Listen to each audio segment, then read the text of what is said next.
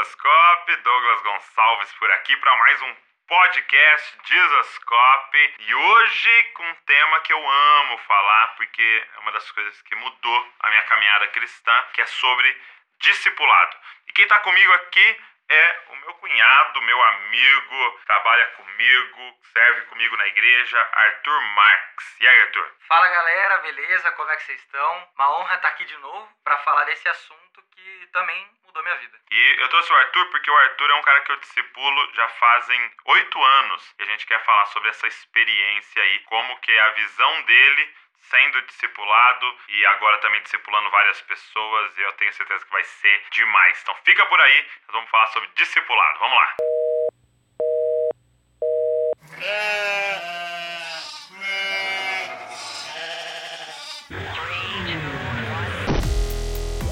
Está começando Podcast JesusCopy, a revolução das cópias de Jesus. Nós vamos falar sobre discipulado. O Arthur fez uma série lá no Instagram dele sobre essa temática. Por quê? Porque eu tô discipulando o Arthur já fazem mais de 8 anos? Mais de 8 anos, cara. E ele decidiu falar sobre isso. Qual foi a nossa experiência nesse período em relação a discipulado, tá? Quais foram os efeitos do discipulado na vida dele, de que maneira isso mudou a vida dele. Então nós vamos falar sobre isso. E aí, Arthur? Tudo bem? Tudo bem. Só alegria. Vamos falar sobre o discipulado aí. Como é que foi lá no Insta, assim, a resposta da galera sobre essa temática? Cara, foi bem interessante, assim, ver que muita gente já vive essa realidade e compartilha, cara, isso também mudou minha vida, é muito legal. Mas é interessante ver também que muita gente tem vontade, mas ainda não consegue colocar em prática, vamos dizer assim, né? E foi bom porque eu acho que deu pra destravar algumas pessoas pra começar a viver. O discipulado que é tão importante, né, mano? Poxa, que muda a vida mesmo. Demais. Meu Deus! Varão, obrigado por ter me aceito aqui, a paz do Senhor Jesus. Aqui é benção, né? É gostoso o clima aqui. Por quê, varão? É difícil falar contigo, profeta. Que o irmão é tipo um guru, né? Um irmão bom das respostas, que aí eu fiquei sabendo. Nós queremos falar assim sobre ser discipulado e sobre discipular, né? Você ser cuidado por alguém, sobre cuidar de pessoas. E eu tenho certeza que vai ser bem legal, vai ser bem relevante pra vocês aí. Cara, eu acho que a primeira coisa que a gente tinha que conversar, eu até anotei algumas coisas que eu acho que seria bem importante. Primeiro, eu nesse tempo sendo discipulado e também agora discipulando várias pessoas, o que é o discipulado pra vocês? Cara, eu acredito que o discipulado, primeiro, é muito do que você me ensinou de ser o método de Jesus, né? O método que ele deixou pra gente viver, pra que então a gente pudesse ter vida na vida, pra que a gente pudesse então ter vida com Deus e passar isso pro outro. Então pra mim é esse método de Jesus que realmente quando... É um negócio muito louco, porque o discipulado faz com que a gente possa ser transparente com a outra pessoa, sabe? E isso faz com que essa liberdade, esse ambiente seguro, eu possa então contar realmente o que tá no meu coração, pôr pra fora e ser trabalhado, sabe? É como se, tipo, você sendo Cristo moldasse o meu coração pra que Cristo fosse formado em mim, tá? Tá louco isso. É interessante que é realmente esse ambiente, o ideal, né? É você criar um ambiente onde a pessoa pode ser ela mesma. Isso. Que eu acho que tem muito pouco ambiente que isso é possível na vida da pessoa, né? Sim. Então você tá ali na empresa, você tem que dar a resposta certa, fazer a coisa certa, porque se você falar de assim, vai dar problema. Você tá às vezes na escola, é a mesma coisa, às vezes até mesmo na igreja, você tem que ser de um jeito, senão você vai se sentir rejeitado. Então eu creio que o local, o ambiente saudável do discipulado é aquele que a pessoa pode ser ela mesma. Exato. Você tem que colocar pra fora, tô com raiva, né? Vontade de pegar o pescocinho do fulano então a pessoa pode ser ela mesma, porque é ali que tem cura, né? Quando você vai no médico e ele fala, tira a roupa e deita ali na maca, né? Então não é todos os ambientes que você pode fazer isso, mas ali naquele ambiente você tem que fazer porque é a cura. Então essa transparência é poderosa.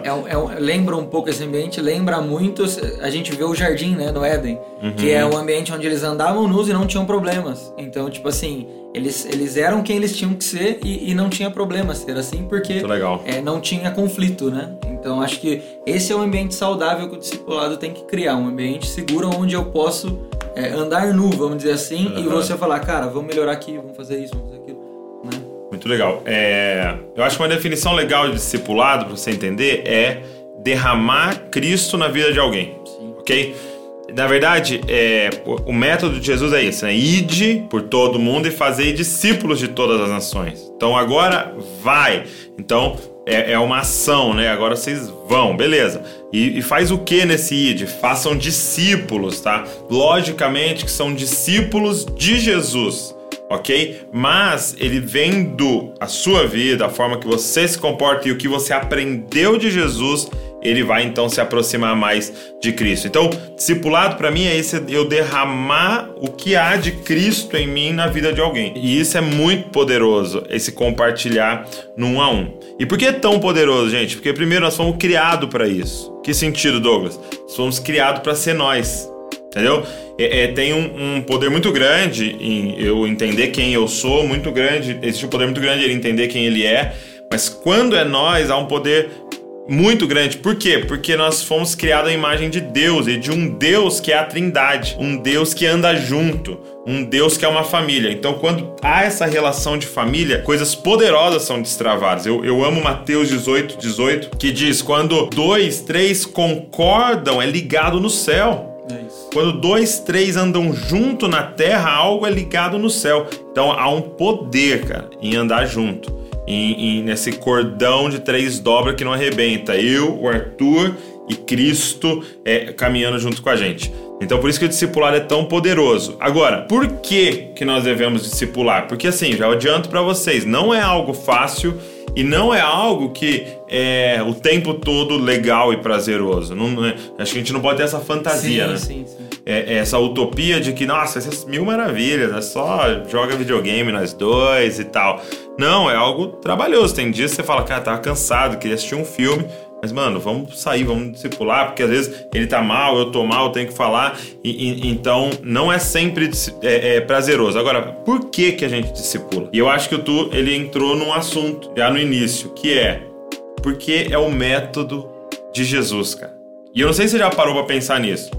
Deus veio pra terra, Deus veio, se esvaziou de sua glória e veio como homem, não apenas como homem, como servo. E aí Deus, ele tem um período de tempo para mudar a humanidade, ok? Ele tem um período de tempo para salvar a humanidade. E esse período de tempo foi 33 anos. E na verdade, só inicia aos 30, então praticamente 3 anos ali ativo no ministério fazendo alguma coisa. Ele tem 3 anos para mudar o curso, a história da humanidade para antes e depois de Cristo.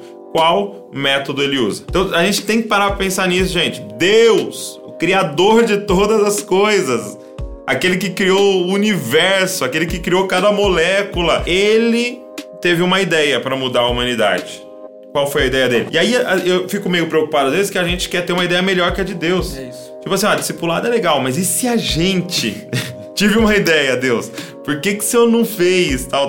Por que o Senhor não usa? Por que o Senhor não falou mais? Entendeu? Cara, Deus, a mente que criou todas as coisas, usou um método. Por que a gente acha que vai ter que reinventar alguma coisa? Gente, se a gente quer mudar a história da humanidade, vai ser através de discipulado. Ele falou, vão e façam discípulos, um a um, cara. E isso vai mudar a história. Então, por que a gente deve discipular? Porque é o método de Jesus, cara. Foi o método que Jesus usou para mudar a humanidade. Eu acho também que a gente tem que entender, né, que é fundamental, cara, porque eu pensando sobre discipulado nesses dias, eu cheguei a um ponto na minha cabeça que eu vou compartilhar. Sim. Cara, o maior milagre de Jesus foi o discipulado. Foi a transformação que ele causou na vida das pessoas. Sabe, tipo, pô, legal ele transformar água em vinho, legal ele multiplicar o pão, tudo isso é muito legal. Agora, transformar a vida das pessoas com um método que ele veio trazer, isso é o maior milagre dele, entendeu? Sim. Você pegar Pedro antes da forma como ele começa e depois como ele termina no trabalhar do discipulado e depois que ele recebe o Espírito Santo, quem ele vira... Você lê aquela carta, né? Cara, isso é um milagre, entendeu? Sim. Porque agora, outro dia eu tava vendo um cara falar sobre isso, ele falou assim, mas o discipulado não foi o que mudou Pedro, porque ele só realmente foi transformado depois que ele recebeu o Espírito Santo. Eu falei, legal, agora então nós somos o corpo de Cristo, podemos ser discipulado e tá liberado o Espírito Santo, então por que nós não vamos fazer? Então se o que mudou Pedro foi o discipulado e o Espírito Santo, nós temos 2. Exato. Por que a gente não faz? Entendeu? É bombástico, né? É bombástico. Não é isso. É muito legal. Então, é o método de Jesus, é o método de Deus Então nós vamos usar o método de Deus, meu irmão. Time que tá ganhando, a gente não vai mexer, não. Só tá vindo rico aqui, né, varão? Eita! Por isso que eu quero vir aqui também. Porque ele saindo daqui com bálsamo na vida, com resposta. É isso. E eu preciso de resposta também, Ken. Toda a resposta que você precisa tá dentro de você. Varão, mas não tô achando a resposta em mim, não. Toda a resposta tá dentro de você. De que maneira o discipulado mudou sua vida? Então, tu, desses 8 anos no discipulado, de que maneira isso mudou a sua vida, assim, você poderia dizer na prática? Cara, eu acredito que Cristo foi formado em mim, sabe? Tipo assim, isso mudou minha vida. Porque uma coisa que eu acho importante a gente falar é que eu posso caminhar sozinho e ter um conhecimento de Cristo legal, mas existe um teto, existe um limite, e é bem provável que se eu caminhar dessa forma, de forma solitária, eu vou começar a ter várias ideias que não são de Deus, entendeu? E eu não vou ter ninguém pra falar, cara, não é esse caminho, não é isso, não é por aí. Então eu acho que eu, como uma pessoa que pensa muito, se eu não tivesse tido o discipulado, talvez eu estaria acreditando em muitas mentiras que eu traria como verdade. Você criou. Que eu criaria na minha cabeça. Então, tipo assim, pra mim, o discipulado mudou minha vida. Primeiro, pra conhecer quem é Jesus de verdade. Porque eu posso trazer uma revelação de quem é Jesus em algo que ele se revelou a mim e falar, isso é de Deus, cara. Isso tá certo. Você já viu isso? Você vê assim também, né? E você pode, então, me alinhar. E mudou principalmente por causa da confissão, entendeu? Então, pecados que é muito complicado a gente vencer sozinho, pecado que nos aprisiona, nos machucam, nesse ambiente seguro do discipulado, onde a gente confessa. Realmente, a gente viu ao longo desses 8 anos coisas que praticamente na minha cabeça era impossível deixar de acontecer, entendeu? Então, você vê muitas coisas na sua vida, tipo, você fala, como é que parou, que eu nem sei. E é esse ambiente seguro da confissão, sabe? Então, o discipulado pra mim é fundamental por causa disso, sabe? Porque a confissão é bíblica e é nesse ambiente mais seguro pra gente poder, então, ser transformados, né? Também, eu creio que essas duas coisas foram pivô pra mim. Ontem, eu tava num evento lá do Tim Keller e tinha mais um pastor americano chamado Paul Tripp, muito bom. E ele disse algo, cara, muito forte. Porque, assim, todos nós temos um medo. E eu quero saber se você concorda comigo, você que tá me ouvindo. Um medo de ser enganado, entendeu? E hoje tá rolando, assim, até eu diria até uma mania de perseguição, assim. Porque a impressão que... A verdade é que nós brasileiros, por termos sofrido muito com corrupção, a gente é um povo desconfiado. Tanto que nem, por exemplo, você não vai ter em todos os países essa cultura de autenticar a assinatura, por exemplo. Sim. O que a gente faz? Porque eu tô desconfiado que você vai me passar a perna de alguma forma, tal. Então, a gente tem medo de ser enganado, entendeu? Eu fico sempre assim, cara, será que ele não tá me enganando? Será que ele não tá me enganando? Será que ele não tá me enganando? E aí ele disse algo na pregação que mexeu muito comigo. Ele falou assim, sabe quem é a pessoa que mais me engana na vida? Sou eu. Mano, nós nos enganamos todos os dias. O tempo inteiro. Nós estamos nos auto-enganando. Entendeu? Algo que é pecado, a gente fala, cara, não é tão pecado assim. Tipo, uma doença aí, que eu tenho uma doença, entendeu? É porque eu entenda também a minha situação. Meus pais eram não sei o quê e tal. E a gente nós vamos nos enganando. E nós temos um monte de, que a gente chama de ponto cego, um monte de coisa, sabe, no retrovisor, aquela área que você não consegue enxergar. Tem um monte na nossa vida que a gente não enxerga simplesmente. E sabe que você tá com medo de um monte de gente te enganar e você tá desconfiado de algumas pessoas. Muitas vezes essa desconfiança é você se enganando, é você enganando você mesmo, porque nem tinha o que desconfiar daquela pessoa. Então, por que o discipulado é tão poderoso? Porque eu tenho um outro olhar. Imagina você sentado aqui da mesa e uma outra pessoa sentada na sua frente na mesa e tem uma fruteira na sua frente. A fruteira que você tá vendo é uma, a fruteira que a outra pessoa tá vendo é outra. E é a mesma fruteira. Só que eu tô vendo num ângulo, ela tá vendo no outro. Se eu me juntar a ela, nós temos 4 olhos agora. Nós temos 2 visões. Nós estamos vendo muito mais a fruteira. E a fruteira que nós estamos vendo é muito mais verdadeira do que a que eu tô vendo. Então, é poderosíssimo, gente. Você ter alguém que te ajuda a não ser enganado. Por quem? Por você. Por quem mais quer te enganar, te derrubar, te destruir. Você. Então, é louco esse ambiente discipulado porque é um teste aos nossos pensamentos, aos nossos raciocínios, às nossas motivações, entendeu? Ele chega e fala, Duda, eu tô com raiva porque fulano não sei o que, não tô certo. E, cara, às vezes eu tenho que falar, não, cara, você tá louco, olha como você tá pensando. Por quê? Porque eu tenho um outro olho, eu tô olhando de fora, eu sou uma outra pessoa. Seu discipulador tá sempre certo?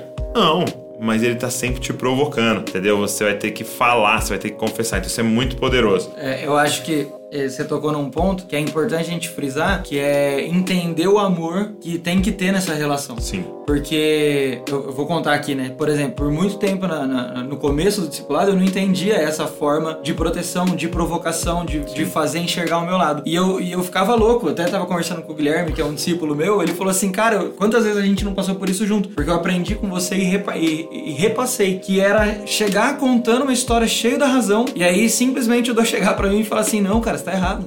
Olha desse ponto aqui.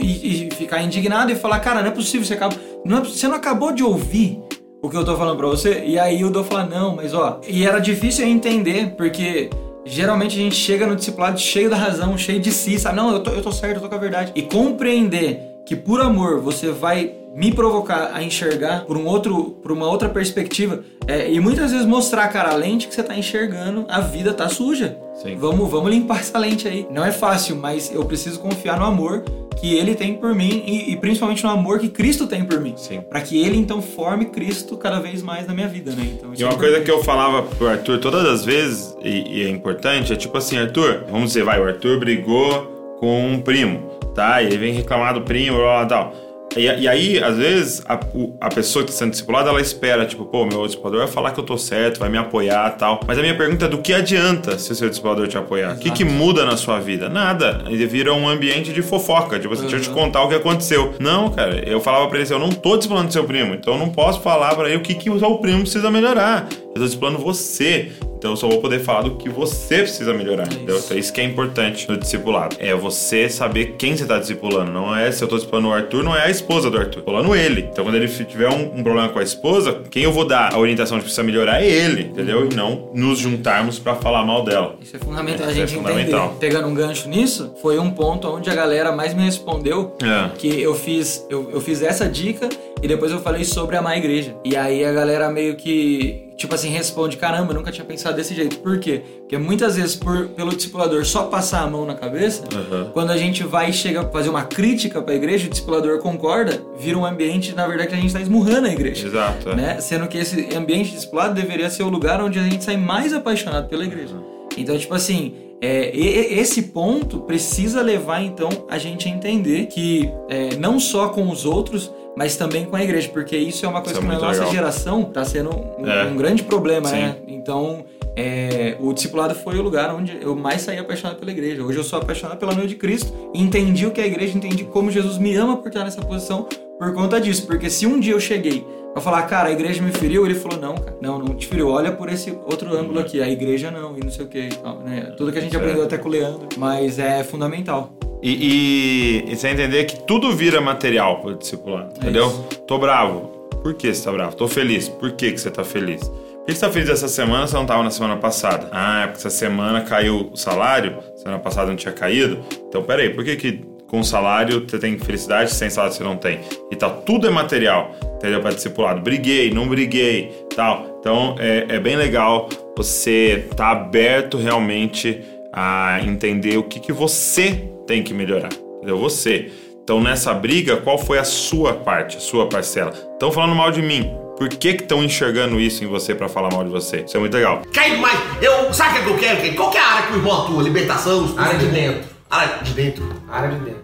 De dentro de mim? Sim, chama autoconhecimento isso. Quanto mais você se conhece, mais você conhece a Deus e conhece as pessoas. Agora, qual que é o conteúdo do discipulado? Então, como eu disse, tudo vira conteúdo. Briguei no futebol, bati o carro, não paguei essa conta, tal. Tudo vira conteúdo pro discipulado. Mas a gente consegue usar algumas coisas assim. Então, por exemplo, você lê um livro muito legal em certa área que você entende que ele precisa melhorar, você pode falar, cara, vamos ler esse livro junto? Ou leia esse livro, vamos conversar na semana que vem sobre os primeiros capítulos. Dá para usar, tem materiais maravilhosos de discipulado que você pode usar, tem igrejas que têm materiais específicos de discipulado, mas o principal é esse caminhar junto e derramar vida. O máximo de coisas que você puder fazer junto é melhor. Uma coisa que eu e o Arthur fazíamos era viajar juntos, porque eu ia pregar, quem que eu levava? O Arthur.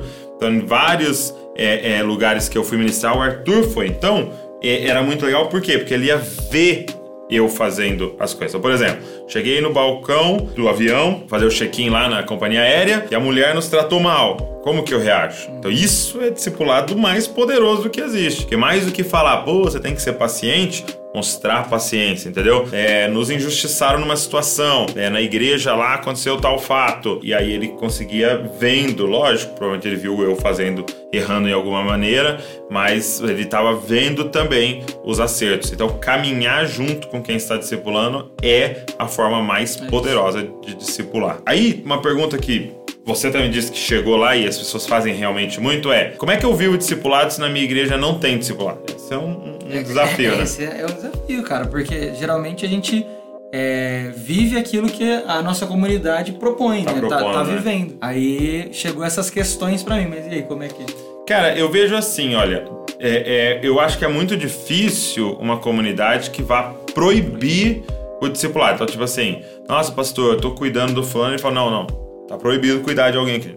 Eu acho muito difícil. Agora, se a sua comunidade não tem essa estrutura, porque realmente é uma estrutura assim para você organizar, ela é bem trabalhosa. Sim. Se ela não está vivendo o discipulado, não significa que você não pode viver. De que maneira? Primeiro, se você é alguém que vai ser discipulado, procure alguém mais maduro que você. E entenda, maturidade não é idade. Maturidade é o quanto de Cristo foi formado na sua vida. Então procure alguém que já é mais maduro que você entenda que já caminhou um pouco mais do que você. E cara, marca com essa pessoa um café e paga pra ela, tá bom?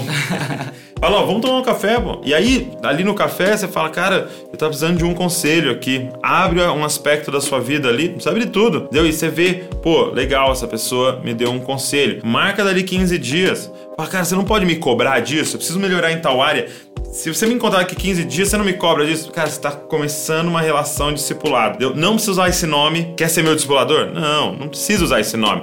Pode falar, cara, você não tiraria esse tempo pra cuidar de mim? Tô precisando de ajuda, tô precisando de alguém pra abrir meu coração. E torna isso regular, que seja semanal, que seja 15 em 15 dias. Isso é muito legal. E o contrário, entendeu? Você tá vendo um cara que aceitou Jesus há pouco tempo na sua comunidade, uma menina que aceitou Jesus. Cara, chega nela, falou, vamos em casa lá um dia, jantar? Pô, vamos almoçar no sábado? Vamos tomar um café? Tá vendo que é sempre comer, né? Sempre é comer. A gente gosta.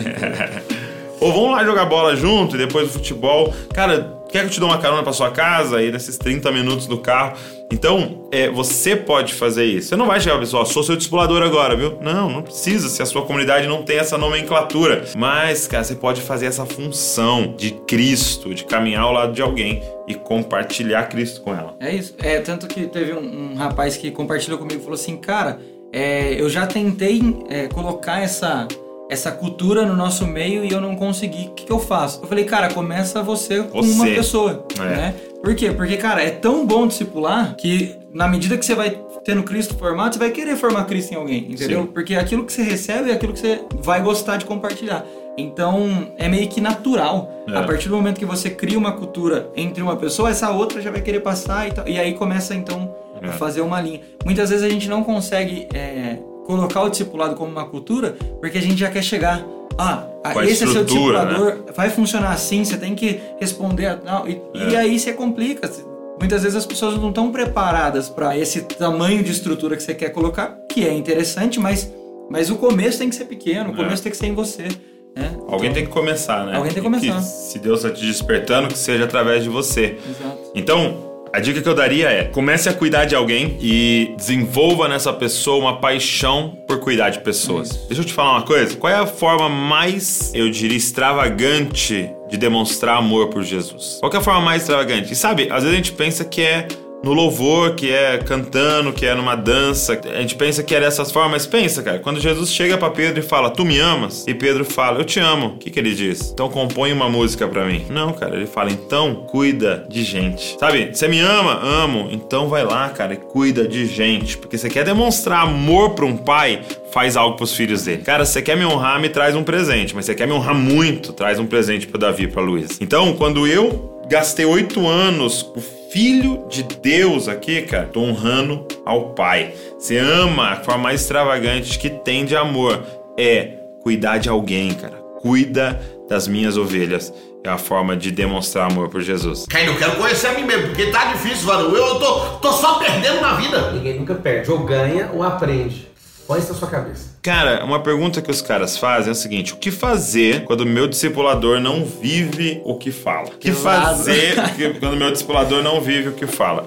Ó, a minha resposta é muito fácil pra você. É o seguinte, essa pergunta é uma desculpa de quem não quer fazer o que é o certo fazer. Imagina que eu vou no médico, tá? E eu tô com um problema de diabetes. E aí esse médico fala assim pra mim, cara, você tá com problema de diabetes, se você continuar nesse caminho você vai morrer, então eu preciso cortar açúcar de você, tá bom? E esse médico tá com um pote de Nutella comendo. Eu te pergunto, o fato de ele tá comendo aquela Nutella anula o que ele acabou de falar pra mim? Não. E se eu falar pra ele, você tá comendo Nutella e eu vou parar? Eu não vou parar não, porque você tá comendo, eu vou comer também. Você vai morrer. Exato. E ele vai morrer. Ele vai colher do que ele tá falando. Mas vai morrer junto com ele, só porque ele não tá fazendo o que é o certo. Deixa eu te falar uma coisa, cara. Se você receber um conselho bom, bíblico, coerente, se a pessoa não tá vivendo, o problema é dela. Quem vai colher isso é ela. Agora, viva você, cara. Então a gente não pode começar a usar desculpa pra fazer o que a nossa carne quer. Essa é a real. Pô, você casou com a sua esposa lá, com sua noiva grávida, agora você vem falar do meu namoro. Cara, se ele tá falando algo bíblico, faça, cara. Mesmo que ele não tenha feito, não vivido na vida dele. Então a gente tem que tomar cuidado, porque isso aqui muitas vezes é desculpa pra gente não fazer o que Deus tá usando alguém pra falar. Meu irmão, Deus usou uma mula, Deus usou Balaão, que era um falso profeta, pra falar. Cara, ele pode usar alguém da sua igreja que talvez nem esteja tão alinhado, mas que, cara, deu um conselho do céu pra você, bíblico. Então, esse é o lance, cara. Cuidado pra gente não ficar usando desculpas pra não fazer que é o certo a gente fazer. É claro, e aí se o discipulador está completamente incoerente com a palavra, aí talvez seja o momento de você mudar, né? Eu ia falar isso aí. Eu acho que, tipo assim, a gente tem que entender que enquanto o cara tá falando algo de Deus pra você, sim, exato, com base bíblica, não queira, tipo, olhar pro cara pra poder honrar a Bíblia, honrar a Deus, sim, sabe? Torne o que ele te falou como Deus falando com você e honre a Deus, cara. Sim. Você vai ser o maior beneficiado, exato, né? A gente não precisa olhar a pessoa. E tem aquela frase, né, meu? O certo é certo por mais que ninguém faça, e o errado é errado por mais que todo mundo faça. Então, tipo assim, não interessa o que o cara tá falando ou fazendo. Se ele tá falando algo bíblico, entenda, honre ele até pela posição. Se o cara é seu discipulador, honre pela posição. Sim. Uma coisa que a gente tem que entender um pouco mais é sobre a honra, né? Existe um princípio de honra sobre, sim, uma autoridade. Se a gente realmente entendeu que aquele cara é uma autoridade na nossa vida, cara, existe uma bênção em você honrar essa pessoa enquanto ela tá debaixo da palavra de Deus, te passando conselhos de Deus. Cara, mas ele não tá fazendo. Não interessa, cara. Honre porque aí ele vai colher. Então. Exato. Então, tipo assim, acho que a gente precisa aprender a separar as duas coisas, né? Sim. E há momentos, e às vezes, cara, você vai ser usado pra obedecer e o cara vê, caramba, velho, tá dando certo na vida dele, eu preciso me consertar. Exato. Você não sabe o dia de amanhã. Interessante. Então eu nunca vou perder. Ou eu ganho ou eu aprendo. Me responde a pergunta você. Se aquele que nunca perdeu mora dentro de você, você vai perder quando? Meu Deus! E por último, tem uma pergunta que me decepcionei com o meu discipulador e não quero mais ter essa experiência. O que fazer, sabe? Então a gente tem essa situação. Como muita gente já viveu em comunidades que tinha, né, o discipulado, e às vezes aconteceu algum abuso nesse sentido, né? De tipo, o cara exagerar, achar que manda na vida do outro, ou sofreu uma decepção mesmo, onde ele foi embora, simplesmente abandonou, contou algo que você falou no discipulado, ele contou pra alguém e tal. Isso é o que mais acontece. Isso acontece. Então, assim, o que eu diria pra essa pessoa? Primeiro, não deixe uma mentira entrar no seu coração de que discipulado não funciona, porque aconteceu uma experiência na sua vida, tá? Se Jesus usou isso, já seria motivo suficiente pra você acreditar pelo resto da vida que ele funciona, entendeu? Não significa que se não funcionou com você, não funciona nunca e com ninguém. É como se você tivesse uma decepção amorosa e você falasse, homem não presta. Isso é mentira. Aquele homem não presta, mas tem outros que prestam. Então não deixa uma experiência definir, dar nome a um conceito, tá? Como discipulado. E segundo, uma coisa que você precisa compreender é o seguinte: é importante a gente entender que a gente só se decepciona quando a gente colocou um excesso de expectativa. Então, presta atenção, a pessoa que vai discipular você vai ser um ser humano, pecador, e que erra, e que cai, e que tropeça, e que está dentro de um corpo corruptível ainda. Então, cara, não coloque uma expectativa angelical nessa pessoa. Não coloque uma expectativa messiânica. Cara, quem tá discipulando? O Douglas? Meu Deus, então não sei o que, cara. Douglas erra todo dia, o Douglas é pecador, todo mundo. Então, não... cara, a gente só se decepciona pesado quando a gente criou umas expectativas no nosso coração. De que eu tava ao lado de um anjo. E de que ele nunca. Então você tá negando a Bíblia. Ele é filho de homem, filho de mulher, e foi destituído da graça de Deus. E, na verdade, o estar de pé que é extraordinário. A gente tá aqui crente que é o extraordinário. Por quê? Porque é graça de Deus na nossa vida. Então, como vencer essa decepção? É entender, cara, que você tá discipulando com um ser humano, entendeu? E em algum momento ele pode sim errar. E não significa que vai estragar todo o seu discipulado. E eu acho que talvez uma parte também que contribua é, cara, entenda. Perdoa, tá? Não necessariamente, se você não tem como continuar com essa pessoa, né, já que ela te machucou e tal, entenda, perdoe essa pessoa e na medida do possível encontre outra pessoa para você então compartilhar e aos poucos criando esse vínculo novamente com o discipulado e entendendo isso que o Douglas falou, que é o método que Jesus usou. Não é porque não deu certo com uma pessoa que não vai dar e que não vai ser uma bênção na sua vida. Né? Então perdoe, mas não deixe de crer na experiência, na vivência do discipulado, porque é transformador. É o que Jesus deixou pra gente. Cara, e é o ferro afiando o ferro, meu irmão. Às vezes, eu sofri... Sabe, o que eu vejo essas pessoas falando, cara, eu sofri uma rejeição. Sabe que as pessoas que eu mais queria que fossem meus amigos, que ficassem junto comigo lá na escola, por exemplo, se elas não tivessem me rejeitado, seria uma maldição. Se elas fossem minhas amigas lá na escola, eu estaria pior do que eu estou. Então, na verdade, não era uma rejeição, era um livramento divino, cara. Uau. Sabia que você tá daí, mas eu queria meu namorado, fez não sei o que e tal. Mano, será que isso aí não é um livramento do céu e você tá encarando como rejeição? Então, será que esse líder ter te abandonado não foi uma bênção de Deus pra sua vida? Então, levanta as mãos aos céus e dá graças a Deus pelas rejeições que você viveu. Então, não coloque expectativa excessiva e dê graças em todas as coisas. Gente, acho que é isso sobre discipulado, pouco que a gente queria falar e eu quero que você tenha a coragem de se lançar para ser discipulado e para discipular pessoas. Espero que esse podcast tenha abençoado você, espero que tenha sido relevante aí para você e te dê ousadia e coragem para viver o método de Jesus de impactar o mundo. Se esse podcast tem sido relevante na sua vida, cara, queria te pedir uma coisa, divulga. Manda pra todo mundo, fala pra todo mundo sobre esse podcast para mais pessoas terem acesso. Se você não viu os podcasts anteriores, tem muita coisa legal. Acessa aí depois todos os outros. É lógico, se torne um assinante aqui do nosso podcast para você receber todas as vezes a notificação de que saiu um podcast novo. Toda terça-feira, podcast fresquinho aí pra você. Obrigado, Arthur, pela participação. Valeu, Du. Obrigado aí todo mundo que tá ouvindo. Foi uma honra e espero que essas dicas possam realmente te motivar a viver essa cultura do discipulado. Eu queria que você seguisse a gente lá nas redes sociais, é Douglas_JesusCopy no Instagram e o Arthur também, Arthur_JesusCopy. Segue a gente lá, tem conteúdo sempre lá. Deus abençoe você e não se esqueça, você é uma cópia de Jesus. Valeu. Meu Deus! Varão, obrigado por ter me aceito aqui, a paz do Senhor Jesus. Aqui é benção, né? É gostoso o clima aqui. Por quê, varão? É difícil falar contigo, profeta. O irmão é tipo um guru, né? Um irmão bom das respostas, cara. Eu fiquei sabendo. Só tá vindo rico aqui, né, varão? Eita! Por isso que eu quero vir aqui também. Porque ele saindo daqui com bálsamo na vida, com resposta. É isso. E eu preciso de resposta também, Ken. Toda a resposta que você precisa tá dentro de você. Varão, mas não tô achando a resposta em mim, não. Toda a resposta tá dentro de você.